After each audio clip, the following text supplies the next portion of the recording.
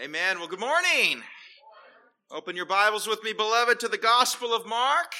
She is treasured and prized. For her he died. Amen. Well, the eminent Bishop J.C. Ryle, he proclaimed that, quote, "the best public worship is that which produces the best private Christianity. The best church services for the congregation are those which make its individual members most holy at home and alone." Close quote. What a wonderful reminder. I was once exhorted in my life by a mentor to live as if every waking moment that week was going to be watched on the big screen by the entire church that following Sunday. And that kind of rattled me. I thought about it and I cringed. How differently might we live and speak? How different would our movie, our TV, and our internet activity be? What if we all sat down, lowered the lights, and watched the highlights of our week on the big screen? Would God be glorified in our life, or would his name be blasphemed? Say, Pastor, it sounds like you're using shame as a coercion to living a holy life. Well, sadly, our culture has changed the concept of shame to a bad thing. We've changed the meaning of the word in a sense. If someone feels shame today, that's somehow wrong. And society seeks to relieve them of that emotion or of that feeling. But yet, if we look to Scripture, we find that the act and the feeling of having shame is in fact a common grace given to men. Shame is a restraining force upon men that would otherwise commit unspeakable evils and wickedness. It is the common grace of shame that is administered as a restraining force upon fallen mankind. And we know this because we witness God do something very clearly when he's giving over a society to their lusts and their depravity. What does he remove as a common grace? Shame. You probably even heard the phrase, "Have you no shame?"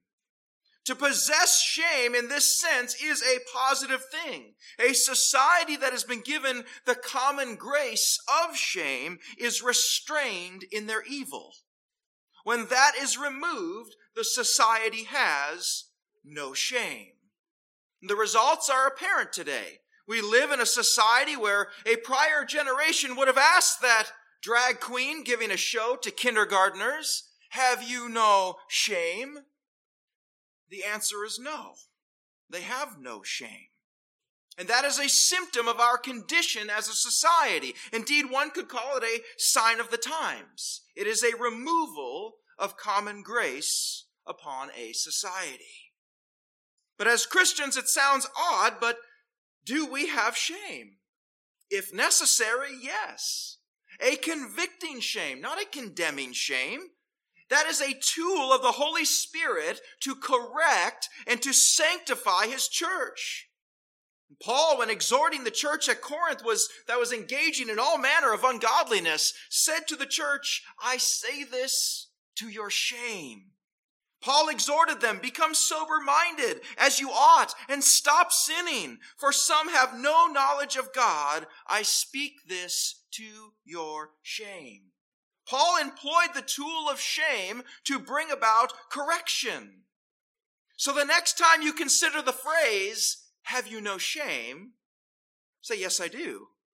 A godly and convicting shame. And I pray that the Holy Spirit not remove that grace from me and that he might apply it liberally in my life when it's needed.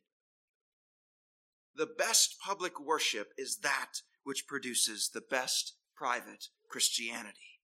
The best church services for the congregation are those which make its individual members most holy at home and alone. Amen? Amen. It's a quiet amen. Interesting. All right. Well, last week we began part one of our series titled, "A Tree Lies, a Temple Dies." And here on Tuesday in the timeline of Passion Week, we witnessed a scene that has really perplexed some throughout the ages. A seemingly strange scene where Jesus has sought out a fig tree. Seeing leaves upon it, he inspected it for fruit, only to find none. Of course, upon seeing no fruit, Jesus famously cursed this fig tree, banishing it from ever producing again. Now, this was not some sort of hunger-driven temper tantrum by Jesus, as critics have often proposed. It was nothing of the sort. In fact, Jesus cursing this fig tree had very little at all to do with Jesus' hunger or with the fig tree. Jesus had ushered in his disciples into what is best described as a living parable. Of course, he had taught this principle before in Luke 13 with the parable of the fig tree, but now it was being demonstrated in real life. The point being, of course, to point to the fruitlessness and the barrenness of the temple to which he was headed, to which he had spent the entire prior evening observing and watching, looking upon the spiritual state of the temple and by default, the spiritual state of Israel. Now, still this interaction with the fig tree was loaded with analogy and with theology. Jesus' interaction with the tree, because he was hungry, what did it do? It reminded us of his humanity, didn't it? His humanity, Jesus Christ being fully God and fully man, a high priest who can sympathize with those he came to save, a Savior who knew what it was to hunger and to thirst. Of course, we also ran headlong into what is known as the kenosis, as Mark seemed to indicate that Jesus did not know if there were figs on the tree, and so had gone to investigate. This shines a light on the kenosis, a word derived from Paul speaking in Philippians of Jesus emptying himself when he came to earth. Now, we discussed both what that meant and what that did not mean. How could Jesus have complete omniscience, for example, the day before concerning a donkey and where it would be and how old it would be and that no one would have ever ridden on it, and yet today seemingly not know there were figs on the tree? How can he control the wind and the waves in Mark 4 with all creative power and yet need to walk over to the tree to know the state of its fruit? So we did a bit of a deep dive into that last week. If you missed that, it's available online. I encourage you to listen. But how wonderful such a seemingly simple scene that's not a didactic epistle like Romans or the like contains such huge principles of theology for us to glean and enjoy. Of course, our message took us through a bit of plant science as well as we contended with the accusation that Jesus was unfair in cursing a fig tree for not having any figs when the next verse says it was not even the season for figs. There we explored the significance of the takish, the small green almond-like buds that people would eat on the fig trees before the actual fig would even come. It was the predictor of figs. No takish would mean no figs. Yet this was a lying tree, wasn't it? Theologians call this the tree of hypocrisy because it was not what it seemed. We learned that fruit or takish precedes the leaves, right? It comes before the leaves. So if a tree had leaves on it, it's telling you that it had fruit. Yet when he came to it, verse 13, Jesus found nothing but leaves. It advertised itself as one thing, but upon inspection was something else entirely. Indeed, we've seen that all of Israel has flouted their leaves. The temple was full of people showing off their leaves. Dead religion, promising fruit. But as they used to say in the West, it was all hat, no cattle. All hat, no cattle. For the nation of Israel, their religious leaves covered their spiritual nakedness. But when you inspect it, you'll find it worthless. You'll find it barren. The fig tree was adorned with beautiful green leaves, just as the temple was adorned with gold. We saw very clearly that the state of the fig tree represented the state of the temple. And the cursing of the fig tree was a precursor to the cursing of the temple. And today, that precursor of both the cursing and destruction of the temple is not only brought to further fruition, but we'll see that Jesus' incredible actions today portend an even greater destruction of the temple to come. Just as the fig tree would need to be destroyed, so must the temple, which had become worthless and fruitless in its worship. Today we see a declaration that is wielded and that is enforced in a tangible action. And that is the declaration that false worship, empty worship, brings destruction. Not only on a temple, but on a people and on a nation. We were reminded last week that judgment begins at the house of God. For the temple, this judgment is an old, worn path. This will not be the first time, nor will this be the last time that judgment will be foretold, decreed, and executed upon the temple. So with that, beloved, let us look to our text, Mark 11, 15 through 16. Mark 11, 15 through 16. Then they came to Jerusalem, and he entered the temple and began to drive out those who were buying and selling in the temple, and overturned the tables of the money changers and the seats of those who were selling doves. And he was not permitting anyone to carry merchandise through the temple. Let's pray.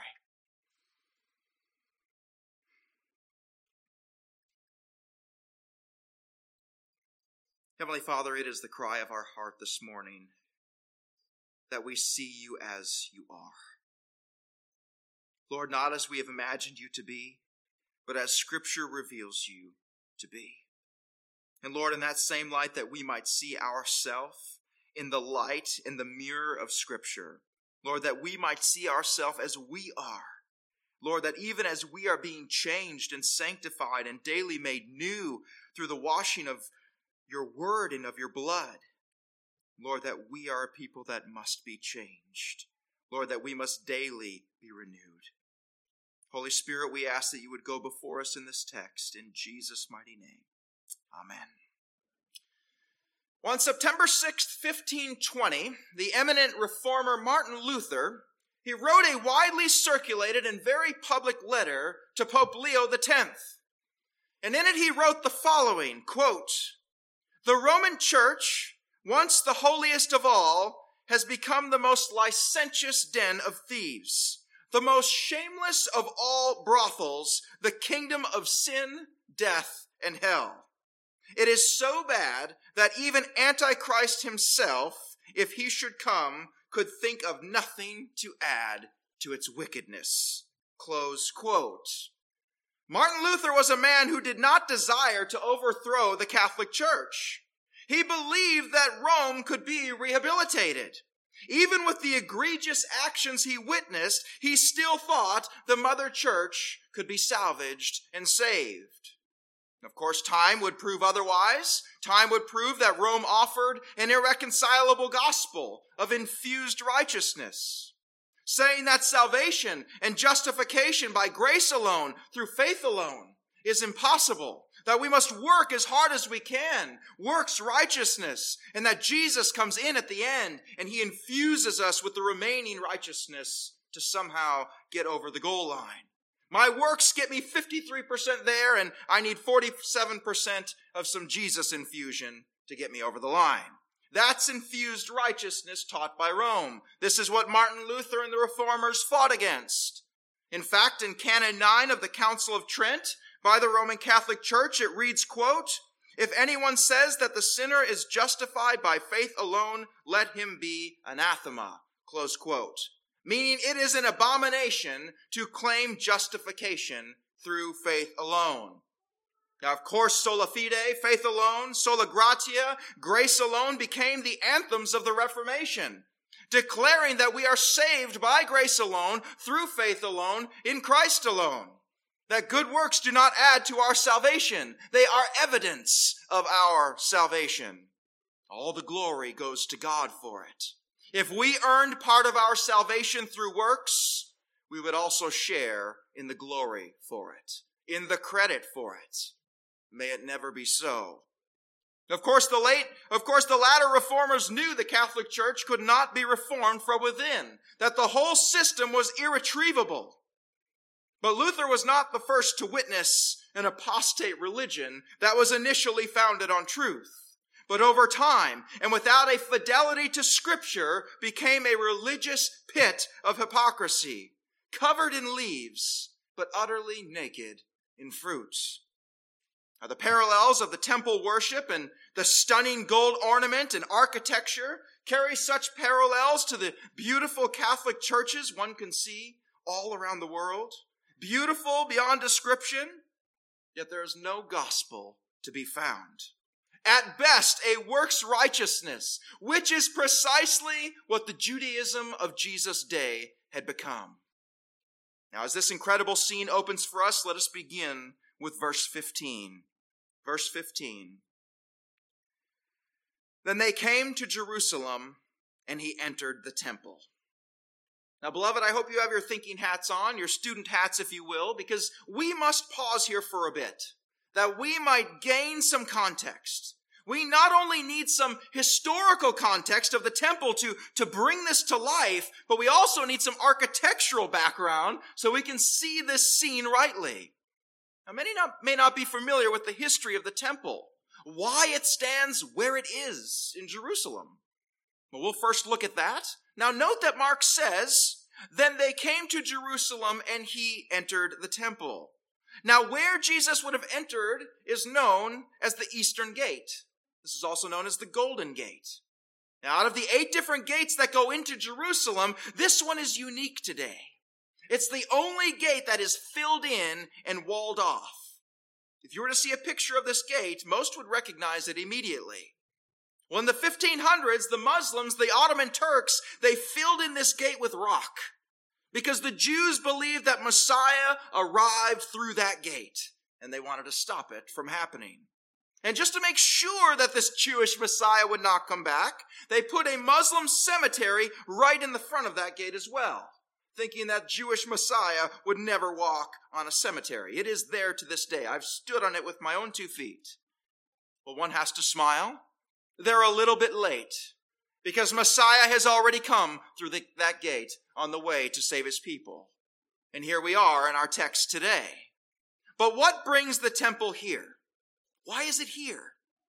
Let me give you a 35,000-foot flyover view of temple history so we can appreciate where we find ourselves. If we look back to Genesis 22, you'll notice the story of Abraham. And here we know the story. Abraham takes Isaac with him to go and sacrifice to God, knowing that they had no animal with them. And Abraham told Isaac what? That God would provide the sacrifice. And here they ascend a hill or a mount where Abraham would put Isaac on the altar. Of course, we all know that God stopped Abraham, and he provided a ram in the thicket to be sacrificed. And it was this exact spot where Isaac was taken off the altar and where the ram was sacrificed by Abraham in worship that is the focal point of our temple. This is known as Mount Moriah. That establishes our spot, the reason for it being where it is. Now, about 1,000 years later, King David purchased a threshing floor on Mount Moriah from Araunah the Jebusite, also called Ornan, and he erected an altar there in 2 Samuel 24 to beseech the Lord that a plague might be held back from his people. Now, of course, because David wanted to build a grand temple to the Lord, he thought it wrong that he should live in a palace and that God lives out there in a tent. But Scripture tells us that David was a man of war. Thus, the Lord did not permit him to build his temple. That duty was passed down to his son, Solomon. Of course, Solomon built the first and great temple, known as Solomon's Temple, on this very location. Scripture contains much about its construction and its use. This was the first temple. And Solomon's temple lasted over 400 years until it was destroyed by King Nebuchadnezzar in 586 BC. It was utterly plundered. All was taken or destroyed. But why? Why? Because there's nothing new under the sun. Israel was apostate. The Judaism of the day was defiled and sinful. Its people were full of idolatry and sin. Not only its people, but its leaders. Jeremiah looked on this time and he wrote, "The shepherds are senseless and do not inquire of the Lord, so they do not prosper and their flock is scattered." It gets worse. Jeremiah writes, "Woe to the shepherds who destroy and scatter the sheep of my pasture, declares the Lord." Meaning the spiritual leadership of Israel was completely corrupt. It was inept and idolatrous. The priests, the shepherds, they were wicked. And thus God uses the Babylonians as his instruments to judge this apostate worship. And we know the nation of Israel was brought into captivity. But why the entire nation? Doesn't it just say that the shepherds were corrupt, that the leadership was wicked? We must understand a principle here, beloved. Worship defines a nation. Who you worship, how you worship, is the single most defining aspect of any nation. Think about it. Go to any time in history, right down to 2022. It's all about worship. It defines everything about that nation, the people, everything. This is where God looks and where God judges. It is upon the heart of worship that judgment is either meted out or it is restrained. Where God is pleased or where God is angered. We must understand this if we are to understand the history of the temple and the history of Israel, indeed the entire history of mankind, that it's all about worship. Idolatry took down the first temple. The Babylonians came in and they laid waste to the most magnificent structure. So magnificent, so beautiful and ornate that words would fail to do it justice. Israel had fallen into a false worship, and God won't have it. It will take the entire nation down, and off they go to Babylon, the temple in ruin. Of course, those who are in our adult Sunday school class, as we go through Ezra and Nehemiah, know that after 70 years, they were given permission to return and to rebuild the temple. We see finally in Ezra 6 that this temple, the second temple, is finally completed. But it's nothing like Solomon's temple, not even close. But the people now have a place to worship again. But what is the predictable cycle of Israel? They continued to apostatize. Thus, the second temple is now allowed to be desecrated. Pagan rulers erected a statue of Jupiter in the very midst of the temple. And just to add insult to injury, they sacrificed pigs, unclean animals, on the altar. Now, that was eventually done away with, and the second temple still stood. The heart of worship that the Lord desired from his people never returned. The state of worship remained dead religion, works righteousness, the letter of the law hypocrisy. And this continued all the way through the intertestamental period, the time between the Old and the New Testament, all the way up to the first century, where King Herod decided to make a grand addition onto the second temple. Now, it would be this addition that Jesus would have walked into in our text today. What Jesus would do in the temple today was just a foretaste. It was just a forerunner of what was to come in only a few short years. In AD 70, of course, most know that Roman armies destroyed the temple. The only remaining part of that today is the Western Wall, also known as the Wailing Wall. So we notice the pattern, some would say, of the temple. But it would be better said that we see very clearly the pattern of men's hearts. It's a continual rise and falling. Idolatry in the first temple, and the Babylonians come and destroy it. Rebuild it again, start anew, and false worship takes hold again and is desecrated by pagans, finally being destroyed again in 70 AD. Now, we'll talk much more about this when we get to Mark 13, much more in depth, but there will yet again be another temple in Jerusalem. During the time of tribulation, we find this spoken of in Daniel 9. and again a fourth temple, Messiah's temple, in the millennial kingdom. Now, some hold varying views on those events, but that is a very brief history of the temple. Now, there's so much more that could be said as we quite literally can track the rise and the fall of the entire nation of Israel by the study of the temple. Throughout history, the temple is a continual outward manifestation of the inward condition of the heart of Israel. So what is the takeaway of that entire history? Why does Lanesville 2022 care about all this history of the temple we just learned? The takeaway is this: false worship will be judged and destroyed. And there is coming a day when true worship will be restored. And we look forward to that day with an ever-increasing expectation. Now, you may know Mount Moriah by another name, Mount Zion, or today called the Temple Mount. And today it is the single most hotly contested piece of real estate on the planet. And standing in that place today is a Muslim shrine called the Dome of the Rock. A very famous icon, and photos of Jerusalem, you'd recognize it with the Golden Dome and the El-Aqsa Mosque. As we said today, our scene takes place in what is known as Herod's Temple. And it really is just a grand addition onto the second temple. But it had a very distinct design, and it was all with great purpose. Again, something we must understand if we're going to glean all the meaning from our text. Now, very quickly, this temple, Herod's Temple, was a massive 37-acre site, had walls surrounding it. And when you would first walk into the temple, you would come into an area that was known as the Court of the Gentiles. Now, this was a place that anyone could come. This was an absolute buzz of activity. On Passover, it would be like the loudest marketplace you ever saw or ever heard.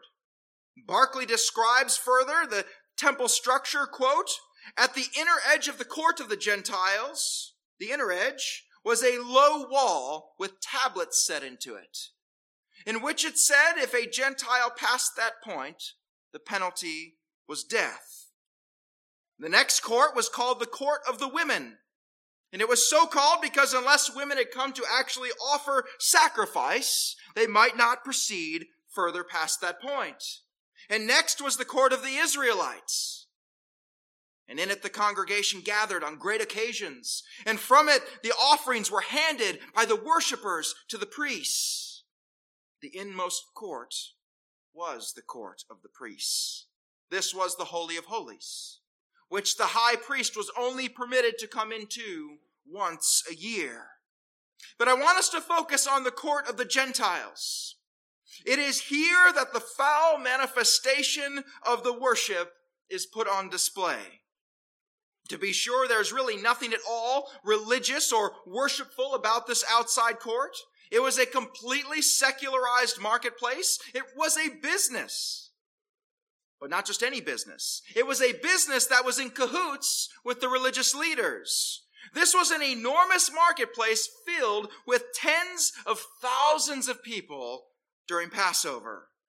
Now, we're going to do a deeper dive into what was going on in this court of the Gentiles as we look at and as we explain our Savior's response to what he sees. Now, looking back to our verse 15, it says he entered the temple and began to drive out those who were buying and selling in the temple. And he overturned the tables of the money changers and the seats of those who were selling doves. The sights, the sounds, the smells, what a scene this would have been. Now, as you know, this was not Jesus' first time having done this. We see in John chapter 2 that this was essentially how Jesus inaugurated his earthly ministry. He made a scourge of cords and did exactly the same thing. Beloved, we cannot miss Jesus' focus here. He both inaugurates and he sunsets his ministry on earth by pointing to fidelity in worship. They are the bookends of his ministry because everything rises and falls on worship. We are all worshipers. Every one of us, all humans, all time, all places, worshipers. And what we worship and how we worship dictates the direction of an entire nation, an entire people. America 2022 is defined by her worship. Indiana is defined by her worship. The city of Lanesville is defined by her worship. Your home is defined by your worship. It may well be a worship of self or a worship of material goods, but it is worship all the same. Every person you will ever meet is a worshiper. And the vast majority of the worship throughout human history, both external and the worship of the heart, has been a false worship. It is no different today as Jesus walks into his Father's house. He drives out first those who were buying and selling in the temple. Well, buying and selling what? And what's wrong with that? Well, this area where people are buying and selling were known as the Bazaar of Annas. These temple shops were essentially owned by the high priest Annas. Now, high priests weren't in their position because of their religious accomplishment. This was a political appointment. They were part of the ruling class. And this buying and selling was his own wicked empire. James Edwards writes, quote, "That is why Jesus was brought first before Annas when he was arrested," in John 18:13. Annas was delighted to gloat over this man who had struck such a blow to his evil monopoly, close quote. What we have here, beloved, is a scam and a racket. Now you may ask, why would I need to buy anything at the temple? Those coming for Passover would well have already selected their finest lamb from home. It's spotless. I brought all the necessary salt and all the oil that I need. What is there to be sold in the Gentile court? You ever been to a movie theater? A nice one? You sit down and the lights are on before the show, and I sneak out that candy bar you brought from home. Or you pull out that soda you brought from home, and what happens? Excuse me, sir, you can't bring that in here. You have to buy what? You have to buy it from us. No outside food and drink. Here's our pack of Twizzlers for $20. That is exactly what was happening here. You see the scam they had going? In order for your sacrifice to be brought in for an offering, it had to be inspected and approved by the priest checking the entrance. And if your sacrifice was not pure enough, you couldn't bring it in. But you'll be happy to know that we have some excellent pre-approved animals available right inside here with a 1,000% markup. It was legalized robbery. And it goes on. Mark dials in on some specifics. He talks about the money changers as well. Jesus flips their tables. What's the scam there? When you would come to sacrifice at the temple, you would pay what is known as a temple tax. But people would come from all different areas, and they were bringing all different kinds of currencies. And you couldn't pay your temple tax in just any currency. You had to pay it in either a Jewish or a Galilean half shekel. So the Greek and the Roman and the Syrian currency that many brought into the temple weren't allowed because, ironically, they had idolatrous images on them. So they could not be used. But you'll be happy to know that we can exchange that wicked pagan money for acceptable money with an exorbitant upcharge. It was foul, and Jesus sees it all. Proverbs 11:1 tells us that a false balance is an abomination to the Lord, but a just weight is his delight. And this is happening in the house of the Lord. It was commercialized religion. The precepts of the Lord and his worship don't even enter into the minds of those who are there to fleece the flock. And this entire area was dedicated wholesale to this very pursuit. Now, Mark goes out of his way to mention at the end of verse 15, and the seats of those who were selling doves. Now, why call this out specifically?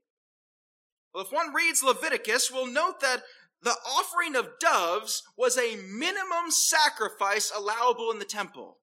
It was an offering that was given by only the very poor. Had the person bought the doves back in their hometown, it would have cost them the equivalent of 3 to 5 cents. It would have been bought and sold in the court of the Gentiles for $3 to $5. It was a concentrated effort to fleece those who were the most vulnerable in society. There was no shame. Barclay writes, quote, outside doves cost as little as 3.5 pence a pair.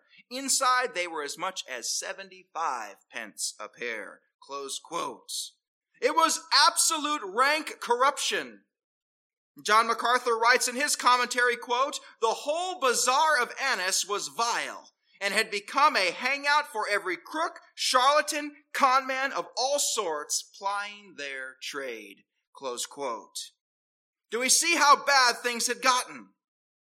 We need to take pains to paint a picture so that all Jesus is doing, and as we will see next week, all he will say makes great sense and is utterly reasonable. Just as we demonstrated that Jesus did not have a hunger-induced tirade against the fig tree when he cursed it, nor here is Jesus acting in any sort of unrighteous anger. This is a holy anger, indeed a righteous fury. Now, I've had conversations with people about this very thing. Well, I don't serve an angry God. Scripture says that God is angry with the wicked every day. You could take it up with the author. He's full of wrath. He's full of fury. Again, just the messenger. Yet as we've explored before, but it bears repeating, we need not as Christians run from this attribute of God, of his anger, of his wrath. Christians run from it, or we downplay this attribute because we think that God's anger is like our anger. That it's capricious, that it's irrational, that it's unpredictable like ours. Most of us sin in our anger. Most of our anger is because our kingdom was attacked. Our expectations weren't met. When we become angry, we change. Something is there that was not there before we chose to be angry. For God, none of that is true. God does not change, meaning he does not become unpredictably and irrationally angry in a way that was not there before. He does not change. His anger is righteous. It's holy. It's in defense of his holiness. It's in defense of his name. And we may try to classify some of our anger in life as holy or righteous anger, but the truth is probably 99% of it is not. A holy anger, a righteous anger, is one that arises within us in defense of God and his name. When it is his kingdom that is being sullied or attacked. When you are angry at what angers God. And James tells us in his epistle, know this, my beloved brothers. Let every person be quick to hear, slow to speak, slow to anger. For the anger of man, notice the anger of man, does not produce the righteousness of God. The anger of man is not the anger of God. It is not the righteous fury we see of our Lord in our text. Let's look to our last verse, saints, verse 16. Verse 16. And he was not permitting anyone to carry merchandise through the temple. Now that seems a bit of an odd one. If we don't have any background, but once we do, it will make perfect sense. Now, if you can visualize for me the geography, you have the main part of Jerusalem here, then you have the temple, then on the other side was the Mount of Olives, okay? And if you wanted to go from Jerusalem to the Mount of Olives, which is a very common route, or from the Mount of Olives to Jerusalem, you had two choices. You could either go around the entire 37-acre complex to get there, or do what? Cut through the court of the Gentiles. Well, guess what people did? They cut through. Now, to be sure, we could camp on that all day. As we say in Pastor Land, that will preach. but simply they were using the house of the Lord for their own uses and convenience. The church was there to serve them. They were not there to serve the church. They would traverse the holy ground without a second thought as to where they were. They came to the temple with no heart to serve God or to worship. It was a means to getting what they want. It made their life easier. It made their journey more pleasurable. Hey, the world is harsh. These people are nice. I remember the first time I read the Puritan John Owen, and he spoke of people that dwell within the church for the benefits it provides. As God gives the good fruit and the peaceable righteousness and the abundance that he gives his people, even the lost enjoy being around that. I'm not there for the worship. I don't believe any of that nonsense. But this is where my friends are. This is where people are nice to me. This is where I have a sense of peace. This is where I can make business contacts. This is where I can gain influence in the community. The list goes on and on. The reason some come walking into the court of the Gentiles are many. But they're just cutting through, aren't they? Are they there with their lamb to worship? Are they counted and numbered in the court of the Israelites? Nope. Just cutting through. Treating the holy as common and profane. The sacred has been made secular, and they made the sanctuary a shortcut. We've just begun to unfold this scene. As we will see next week, it's actually more of an incredible event than we've yet given it credit for, truly. The history of Israel is the history of her worship. The rising and falling of the temple is the rising and falling of men's hearts out of which flows their worship. Jesus will both inaugurate and will sunset his earthly ministry by pointing to the state of our worship. We are reminded that we do not get to worship on our terms. Jesus gives us command in John 4:24. God is spirit, and those who worship him, catch this, saints, it's easy to miss it, must worship in spirit and in truth. They must. It's an imperative, meaning it is a command. God has dictated the way in which he will be worshiped and the heart out of which that worship must flow. False worship will be destroyed. It will be destroyed. It can be adorned in all the leaves, but if there is no fruit, it will be cursed and cut down. It can be adorned in gold. Not one stone will be left upon another. God is spirit, and those who worship him must worship in spirit and in truth. And that is good news for true worshipers. We desire for God to receive all the glory and all the honor that is due his name. It's his temple. It's his church. He died for her, and he will contend for her. Let's pray.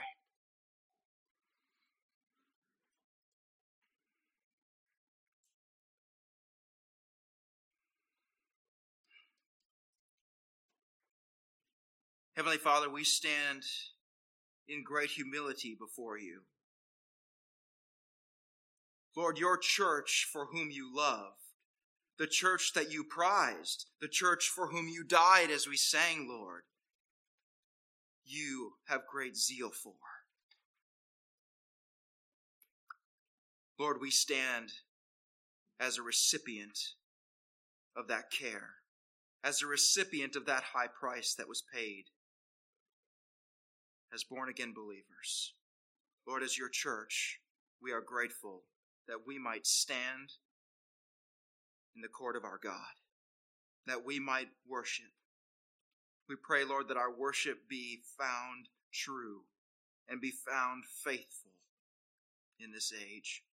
In Jesus' mighty name we pray. Amen.